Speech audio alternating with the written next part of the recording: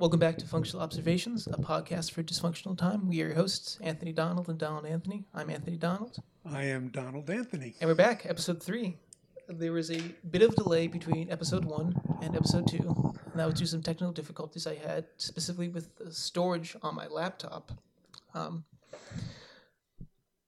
went to record the third episode of this podcast, and I looked at my laptop, and I had 8 megabits of storage left out of a 128 gigabyte hard drive, which is 0.00, many zeros, and then 1% of the storage left. Needless to say, not enough for a whole episode of the podcast. So I had to frantically delete everything on my laptop or move it away or get rid of it. Nothing valuable lost. Nothing valuable lost. And still, not enough was gone. Mm-hmm. And so what I did is I rebooted. So, well, at the end of the day, when I'm done using my laptop, I'll just put it to sleep rather than turning it on and off. So I restarted my laptop, see if that would do something. Lo and behold, fixed everything. I looked at my, on a Mac, it has a little breakdown of how your hard drive is being used, and 90 gigabytes of the 120 were being used with my system. So I turned it on and off and went down to 28. Problem was fixed. Troubles were over. That means nothing to me. Doesn't mean a whole lot to me either, but nevertheless, here we are.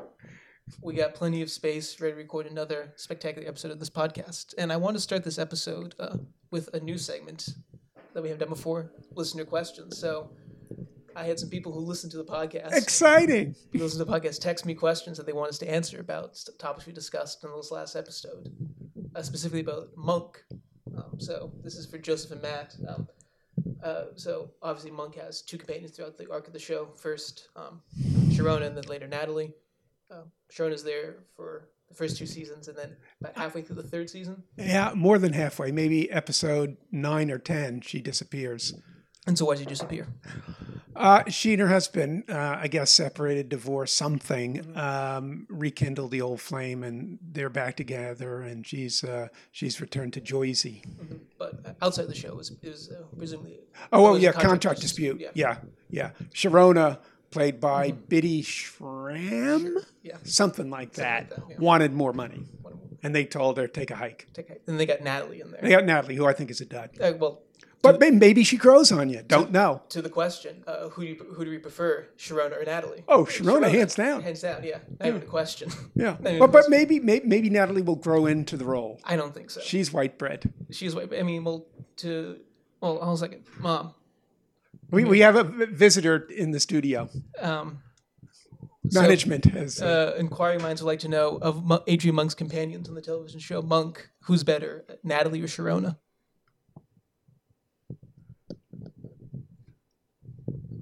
It's a hard question because I think they have very distinct personalities. They're strong personalities, but distinct, and I think it's who you feel comfortable with. Personally, I like Sharona. I thought it was a better match between Monk and Sharona. I think Natalie does a good job, but that chemistry where she is exasperated but very tender hasn't come through like it did with Sharona.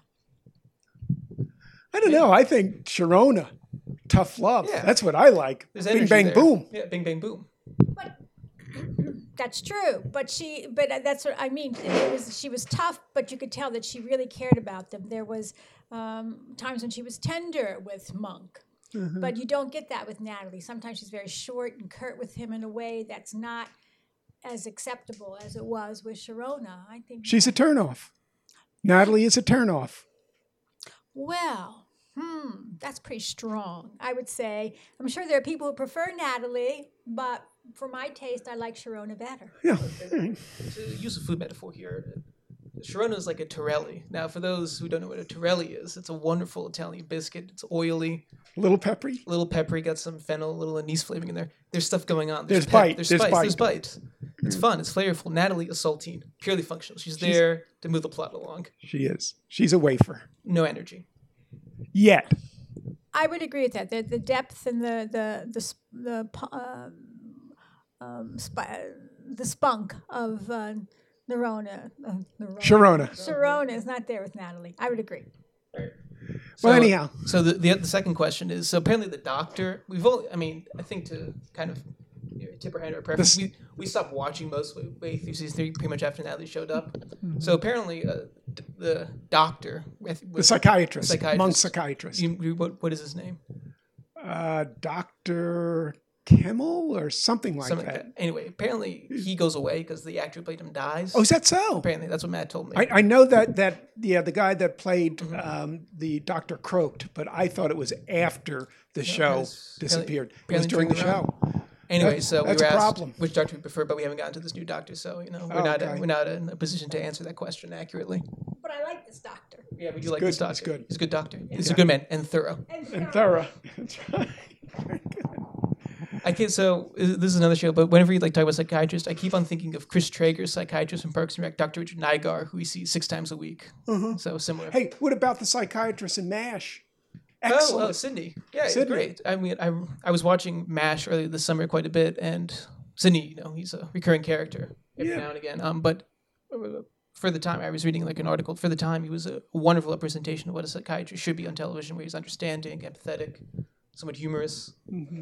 And he would parachute in at the MASH unit. Why? Because Hawkeye was getting a little weird? Or I think why? you just kind of show up and they're like, oh, hey, look, there's a mental patient. It's like, oh, convenient. I think the plot kind of demanded it. Yeah. So listener or audience questions. One about Sharona versus Natalie. We've addressed that, I think, probably beyond the beyond. Any other listener questions? Those are the only listener questions this week, but I think if people want to ask us more questions, we'll set up an email. We'll be in the description. Fire away. We'll answer. Bring it on. We'll answer what you want to know. Yeah. So let's get into the meat of this week's episode, which is your retirement. I have a retirement plan. You have a retirement plan? Well, you're near retirement. I hope I am. Don't know. It could be months. It could be a year or more away. At any rate. Anyway, but if you stay ready, you never need to get ready. That's right. I like it. I like that. So I've got a plan, and I've revised it almost daily for a couple weeks now. Taken conservatively several passes at it. I have, conservatively several passes. So anyhow, where did it start? Let's walk through this process. Okay. I started with priorities, and management would disagree with the priority or priorities as they're arranged, but I started with reading. What do I want to read in retirement that I can't do while I'm gainfully employed? At the top of the list, The Bard, of course. Shakespeare. Thank you. Followed by Twain. So when you say Shakespeare, how much of Shakespeare do you want to read? All of it. All of it. The whole caboodle. I took a comedies course, Shakespeare comedies course as an undergraduate, and it was great. Couldn't get enough of it. And there was a part 2 and 3 and 4 course. You could do the histories and the tragedies, yada, yada, yada. I stopped at the comedies for reasons I don't know to this day. But nonetheless, I pledged that by age 30, I would read all of Shakespeare. And we're some distance away from that. We are. I haven't gotten past the comedies of my undergraduate days. So, top of the list. Twain, number 2. Again, didn't take a course, read some of Twain in college, but recreationally for the most part. Like to fill in some gaps there. And then lastly, in terms of notable writers, Pynchon.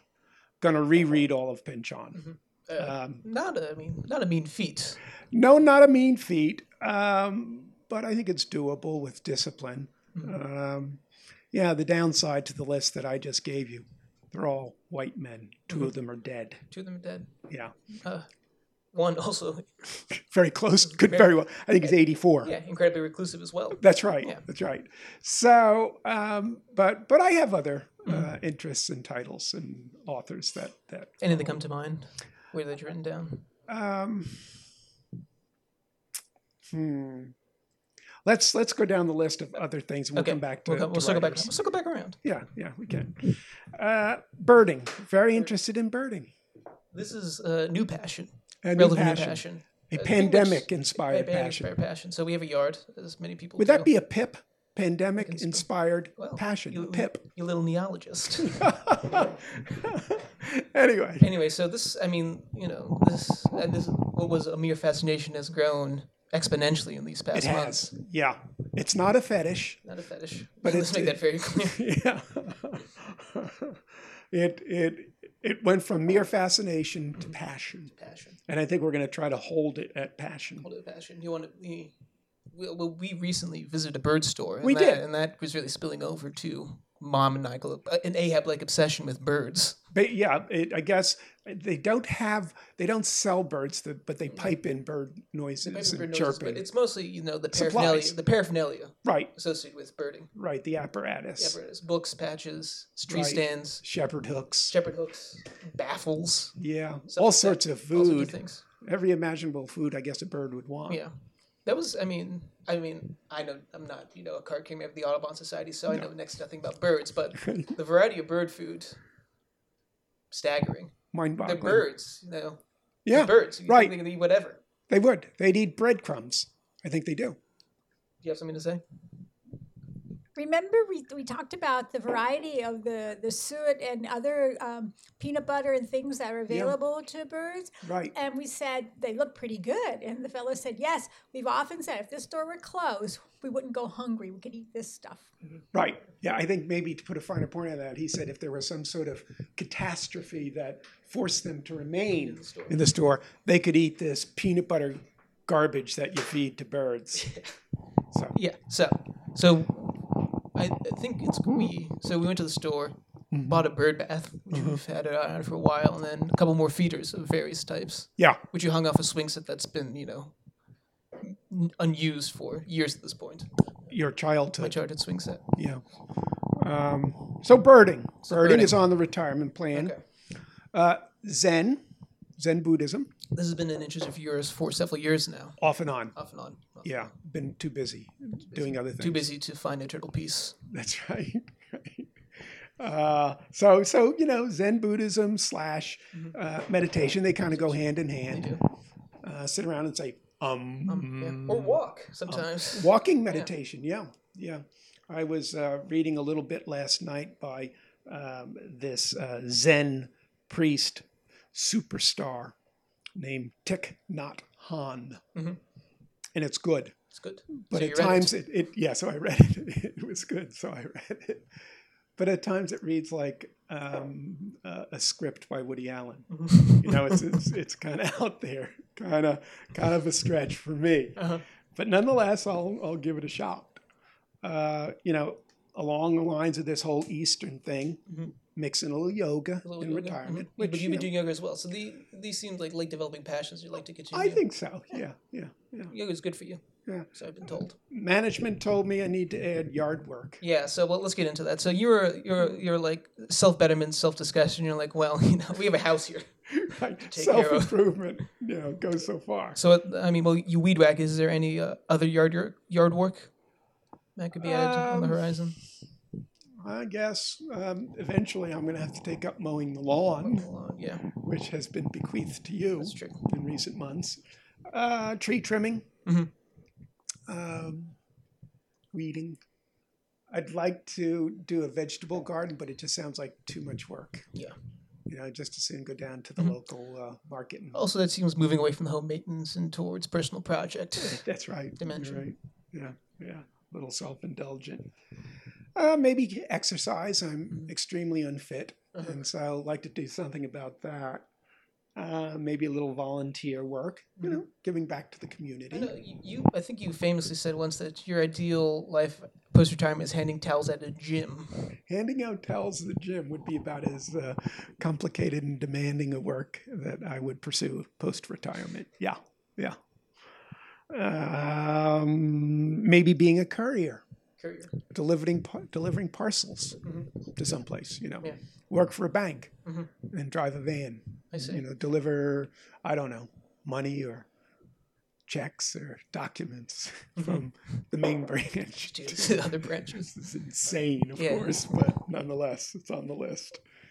But I think that along the lines of reading, this idea of maybe reading the dictionary. So Doesn't that sound like fun? So why? Why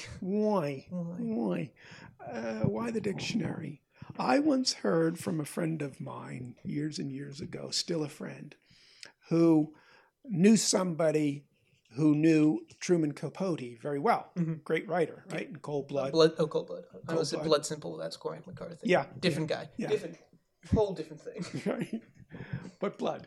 Blood related. So knew Capote very well. And apparently Capote liked to read the dictionary for kicks. On the face of it, not terribly exciting, but I might try it. And as a matter of fact, I have with me Webster's New World College Dictionary, 4th edition. 4th edition, right at hand. And it comes in at 1,716 pages. So if I read a page a day, what's the math there? How many pages was it? 1716. I could do that. 1716. So that's just under 6 years. Probably closer to 5. I'll be drooling on myself in 5 or 6 years. So all right, well, that I'll make it to the end. Got to get going. Now, at the extreme end of dictionary reading, of course, there's the Oxford. The OED. The OED, which is like 17 volumes or something like that. I mean, you really can't get a print version of it. There's an online version that I've used before. But yeah. Online, I guess a paper version would cost you a song, but... I think, the OED is just, it's more than a dictionary. Right. It's a world. Now we've very comfortably slipped into the dictionary discussion portion of the podcast. Yeah. Really brings in the listeners and the viewers. Yeah. Sure. So what are you reading? What am I reading? Not the dictionary. I'm reading Anna Karenina now. Leo Tolstoy. Would you say the last? Because I've never quite understood. How do you pronounce the last? I think it's Karenina. Karenina. Well, so here's the thing. So, good. Russian. I mean, we can do a whole podcast about naming conventions in Russian novels. Right. It seems.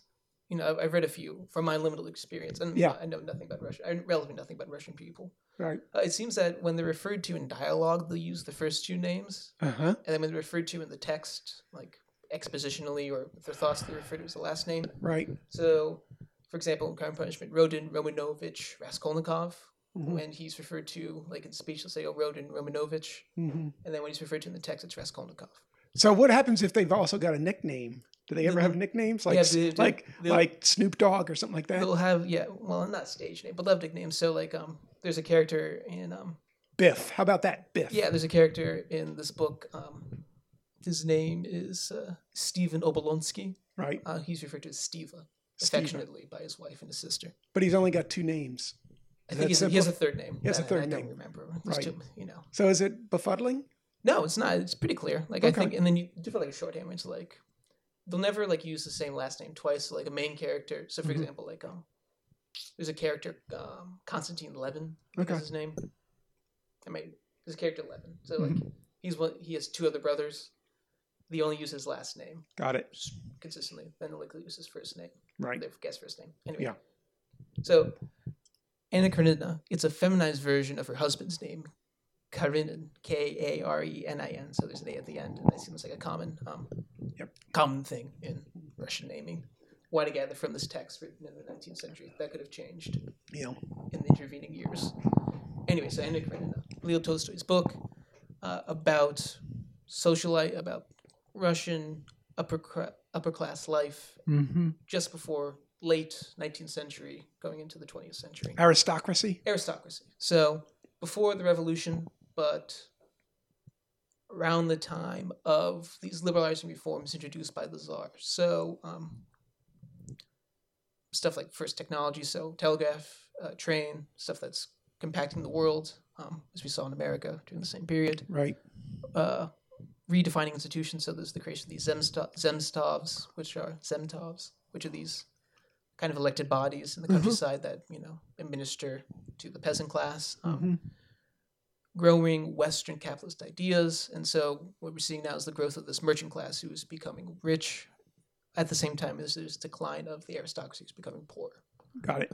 And so that's all going on. That's all in the background, and it's brought into focus by these characters discussing it, but then also how these shifting institutions affect these characters' relationships. So one of the ways that Tolstoy does this, and this is a small theme throughout the whole book, is how do these institutions shape and limit characters in their desires? So, for example, Anna Karenina has an extramarital affair with this man named Vronsky. They have a child. And so what I find very interesting about Tolstoy and then also Dostoevsky is they're getting at this existentialist idea that was codified by Sartre in the 20th century about this idea of being for others, where when you feel shame, deceitfulness, anger, it's not an internalized feeling, but it's a reflection of how others are seeing you that you internalize upon yourself. And it's something that figures very prominently into how these characters behave in Anna Karenina. And then also Crime and Punishment, where this main character who's murdered someone feels the shame and guilt when he sees his mother, not because she knows about it, but because he thinks that she would react that way when she learned about it. So it's these externalizations become internalized, this idea that's very essential to existentialism. And becomes this motivating factor like 40 or 50 years for these characters, 40, 50 years before it becomes codified by Sartre. And so we have a character like Anna Karenina who has this deep emotional carnal reaction to seeing Vronsky. Like she feels alive, and she feels shame at that. And so here is her naturalistic human tendencies being suppressed by these institutions in which she lives, the society in which she lives, the propriety of those standards. And so you have these people, their human desires, passions, being confined by these institutions, these social norms that are rapidly changing around them, and it creates this confusion, like, should I be constrained by these institutions if they're going away? Should I be constrained by this old life that's being washed away by these liberalizations? And so that's this idea that Tolstoy's getting at through these different characters and their different reactions to these shifting institutions, to the loves that are lost, loves that are found, and how it affects them on a human level. Mm-hmm. And so it's a great way of looking at how these huge macro changes affects the individual, and it's a way to make it relatable to one another. Who cares? Like, you can read a history book about how the Zemtovs changed social classes, but it doesn't really connect with you unless you interact with it on a human level. Mm-hmm. And that's where art comes into this. Yeah. So what got you started on Russian novels?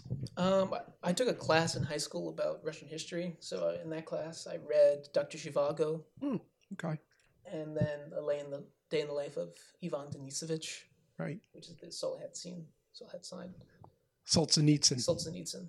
Yeah. Very close. Solzhenitsyn book about Soviet prisoner of war. Right. And I found them very interesting. And then I think junior year of college, I picked up Crime and Punishment. And I finished it recently. So about the summer I finished it. Okay. Started on Anna Karenina. I think they're interesting. They're they figured it out. In high school, I read A Day in the Life, and have read nothing else by Russian novelists or fiction writers. So, based on what you've read, obviously excluding Day in the Life, what would you recommend I start with, based on what you've read? What might I take a crack at? I think Crime and Punishment. Crime and Punishment. It's shorter than a lot. Okay. For example, Anna Karenina is 800 pages. The Brothers Karamazov, which is another Dostoevsky book, is 1,000. More pieces over 1,000. Crime and Punishment's only 500, so comparatively slim. Yeah. Well, when you're talking about the shifting societal mores, a novella ain't going to cut it. Now, are there spark notes for these books? Yeah. Okay. Yeah. And movies. Movies and robust literature around people, written about this. Podcasts. Podcasts. So I could do a little cheating then. You could. Okay. So that's what I'm reading now. Really enjoying it. Good. And closing in, or I'm about. Let me check. I have it right next to me. Yeah. What page? 230, 240. And how many to go? It's a total of 740. So another 500 pages. Okay. Yeah. Not insurmountable.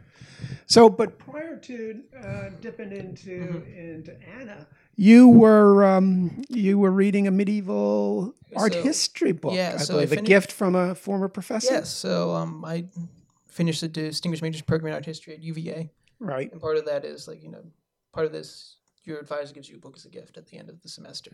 Yes. Obviously, given the pandemic, that didn't happen, so it was mailed to me a couple of weeks ago. It's a book called Arts of Illusion by a professor named Margaret Graves at the University of Indiana. And thumbs up. Spectacular. She is engaging with objects that what she calls to allude to architectural designs in their environs, in the greater medieval environs. Difficult to explain what's going on in the medieval world. It's a little bit more complex. But the idea of that they are referencing architectural designs in some way. And what she's trying to do is redefine these objects not in Western European terms fundamentally, where ornamentation is like a skin, or there is a mimetic reproductive approach to this architectural thing where you can make like a small like box or a praxis, so to speak, look like a dome tower or like a cathedral, but it's meant to represent that specifically. Or if there's ornamentation on something, it just kind of lays the skin on top of it. She's looking at these objects, which are from the medieval world, predominantly from Persia, but also a little bit from Egypt, where ornamentation forms a kind of a blurred fundamental function with the kind of quotidian use of these objects. So ornamentation is worked into, informed by, and informs the function of these objects in a very interesting way. Fascinating. Yeah.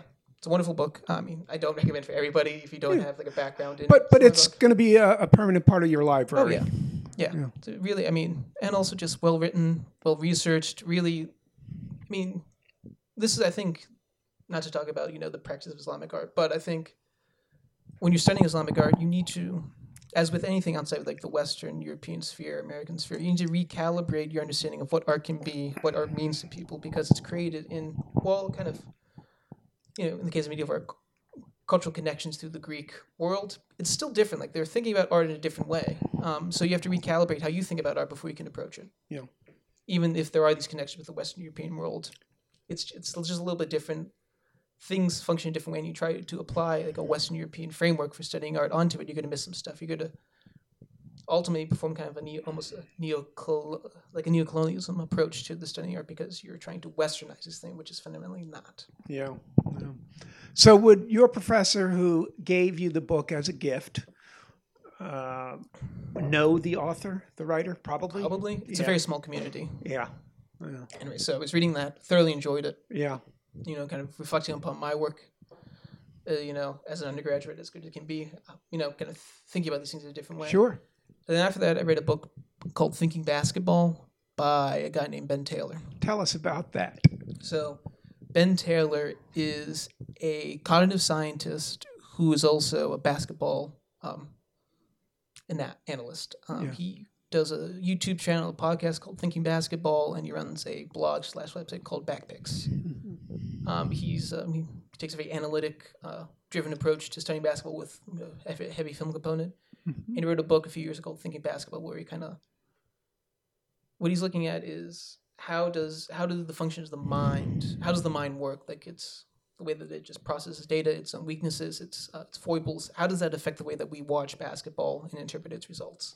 So it's aimed at the fan Aimed at the fan. And the whole idea is like when you read this book, you become a better watcher of basketball. Okay. Like you understand why the way we talk about basketball. You understand how we came to talking about basketball the way that we do now, and how that's wrong, and here's a better way to approach it. Well, you're no greenhorn when it comes to basketball. Mm-hmm. Did you find the book informative? Did you learn stuff? I really did, because I love watching basketball. I do. And Ben Taylor's work through his website or his podcast. Yeah, but it is very interesting because I never I have my critiques of the way that basketball analysis is done, but I never approached from kind of a systematic.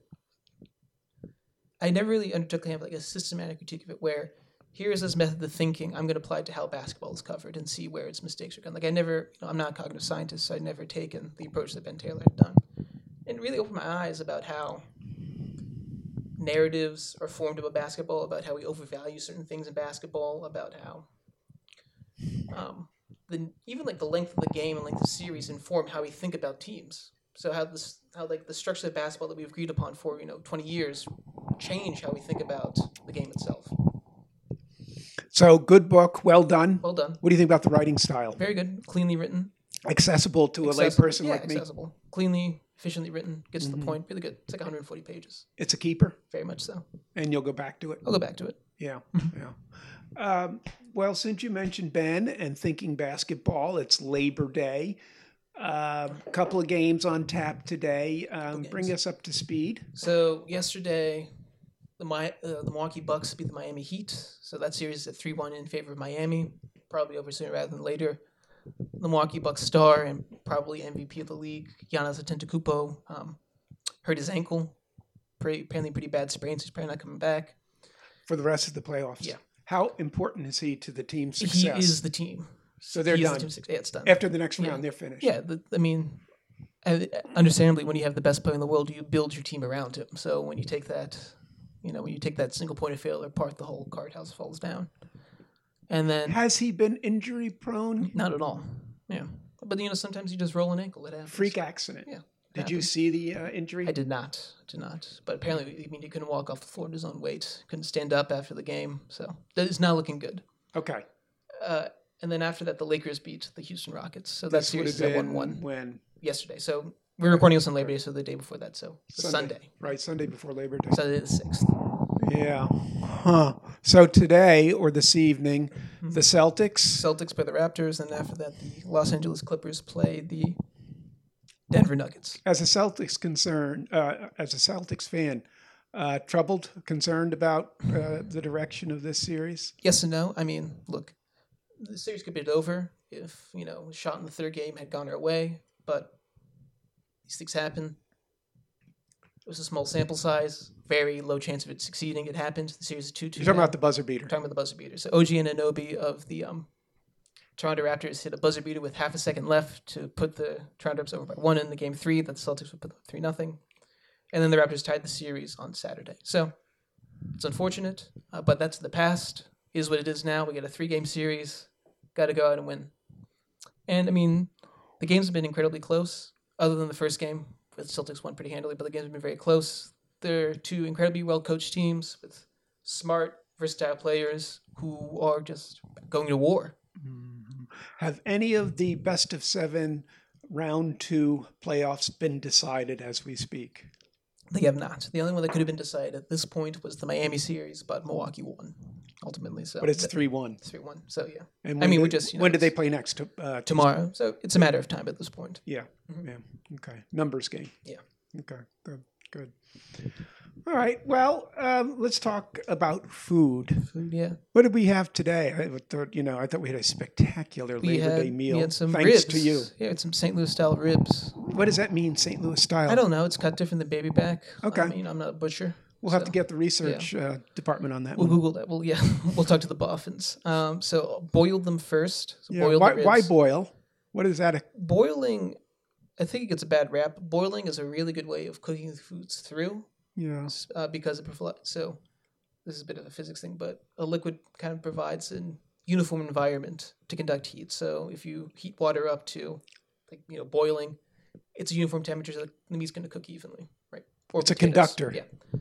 What's really bad that is caramelizing stuff. So when you boil a piece of pork, it's wet. It's been boiled in water. So can't you dry it and take a towel to it or something? But it's not going to taste good because you have no what we're trying to get. There's no Maillard reaction. There's no caramelization on the outside. So to achieve that, you put it on the grill, which is what we did after that.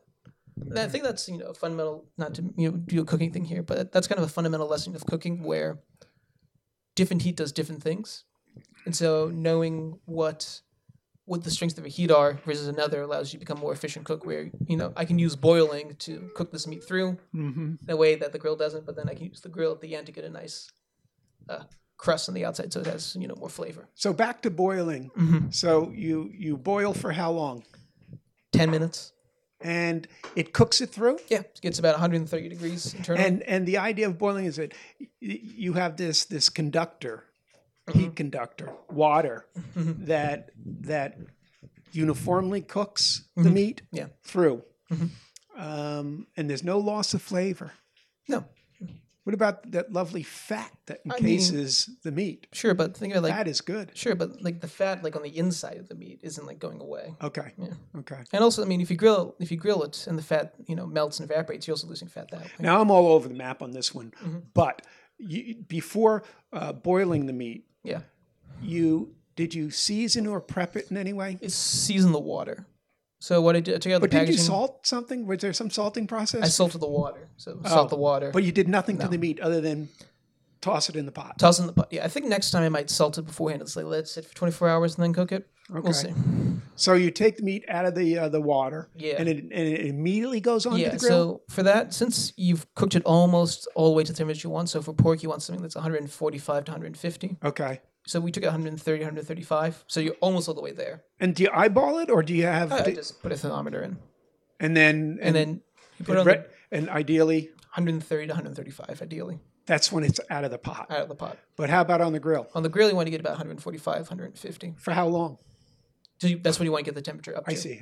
So since it's almost there, and this is where the balance comes in. So you need to cook the meat through to finish that cooking, but also you want to get that crust. So because it's a relatively thin cut of meat and we're almost there, you want to get the heat as high as you can, so you get a nice crust going on the outside of the meat. The sauce was shockingly good. Yeah. Are you prepared to Yeah, share so- some details about how you made it? It's a very simple barbecue sauce. So I took a shallot and sliced it up, Right. and then let it caramelize in the pan for like 20 minutes. In oil? No oil. No oil. And a little bit of water. Okay. And then, what did I do? Ketchup base, so like half a cup of ketchup, 3/4 Okay. of a cup of ketchup. You can eyeball all of this. The precision here is Right. not necessary. Yeah. We're not baking macaroons. Right. Right. And then, so you have your tomato base, and then something sweet with sugar in it. So caramelized. So in this case, I use molasses, but if you have brown sugar, you can go crazy. Then I added some mustard, which is going to give it just nice flavor. A little Worcestershire sauce to get some umami going. And then balsamic vinegar at the end to give it a vinegar taste, but also to complement kind of the earthier tones we're developing in the sauce itself. And then salt and pepper, just for flavoring, and then paprika at the end. And then you stir together and let it simmer for like 20 minutes. And then when the ribs were taken from the grill, you scraped or scooped Yeah. the sauce out of Yeah. the pan and just dabbed away. Yeah. It was magnificent. Yeah, it's pretty good. Yeah. Okay.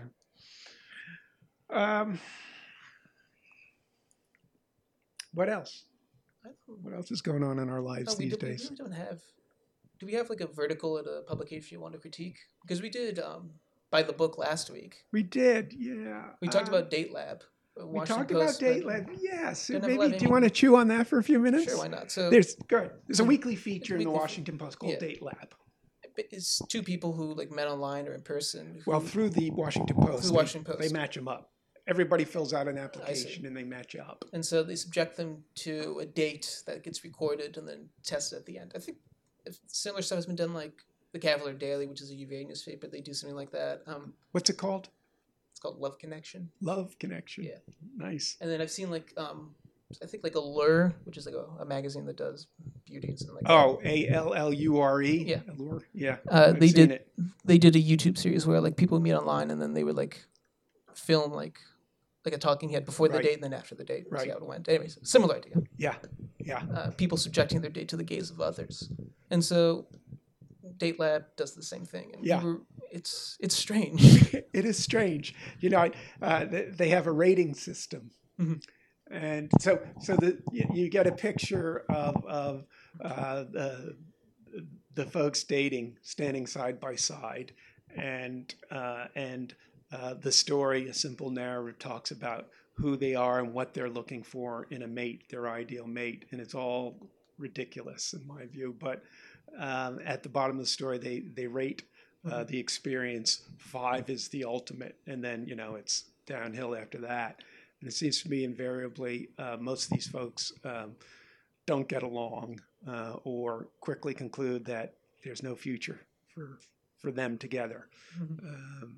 But I gave up on Date Lab for years until I guess this past weekend. So how long has this thing been going on? I for? bet it's been going on for decades. Wow. Yeah, a good 20 years or Mm-hmm. so. Strange stuff.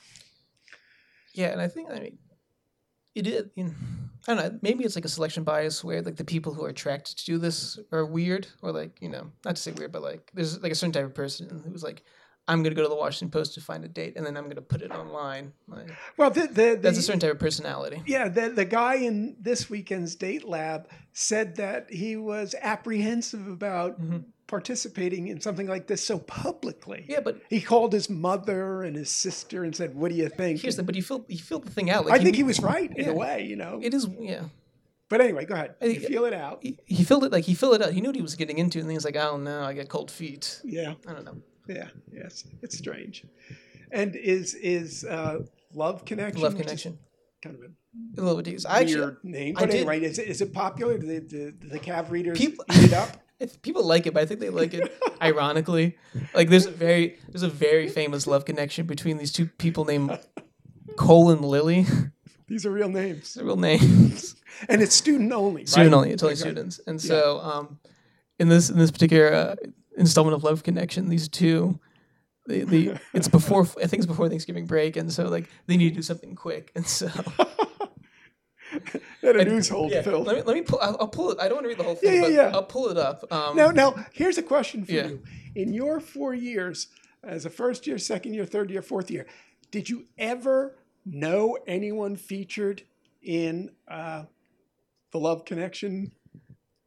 No, I never did. And now, is it a weekly or periodic? I believe it is weekly. It's a standing feature. It's a standing feature. Yeah. Those are dangerous. Let me see if I can find it. Those are Oh, dangerous. yeah, okay. Love Connection to Leon Cold. So this is from December 3rd, 2019. Okay. Like, it almost reads. It seems strange. It almost reads like a Beckett play where it's like these two people come for a thing.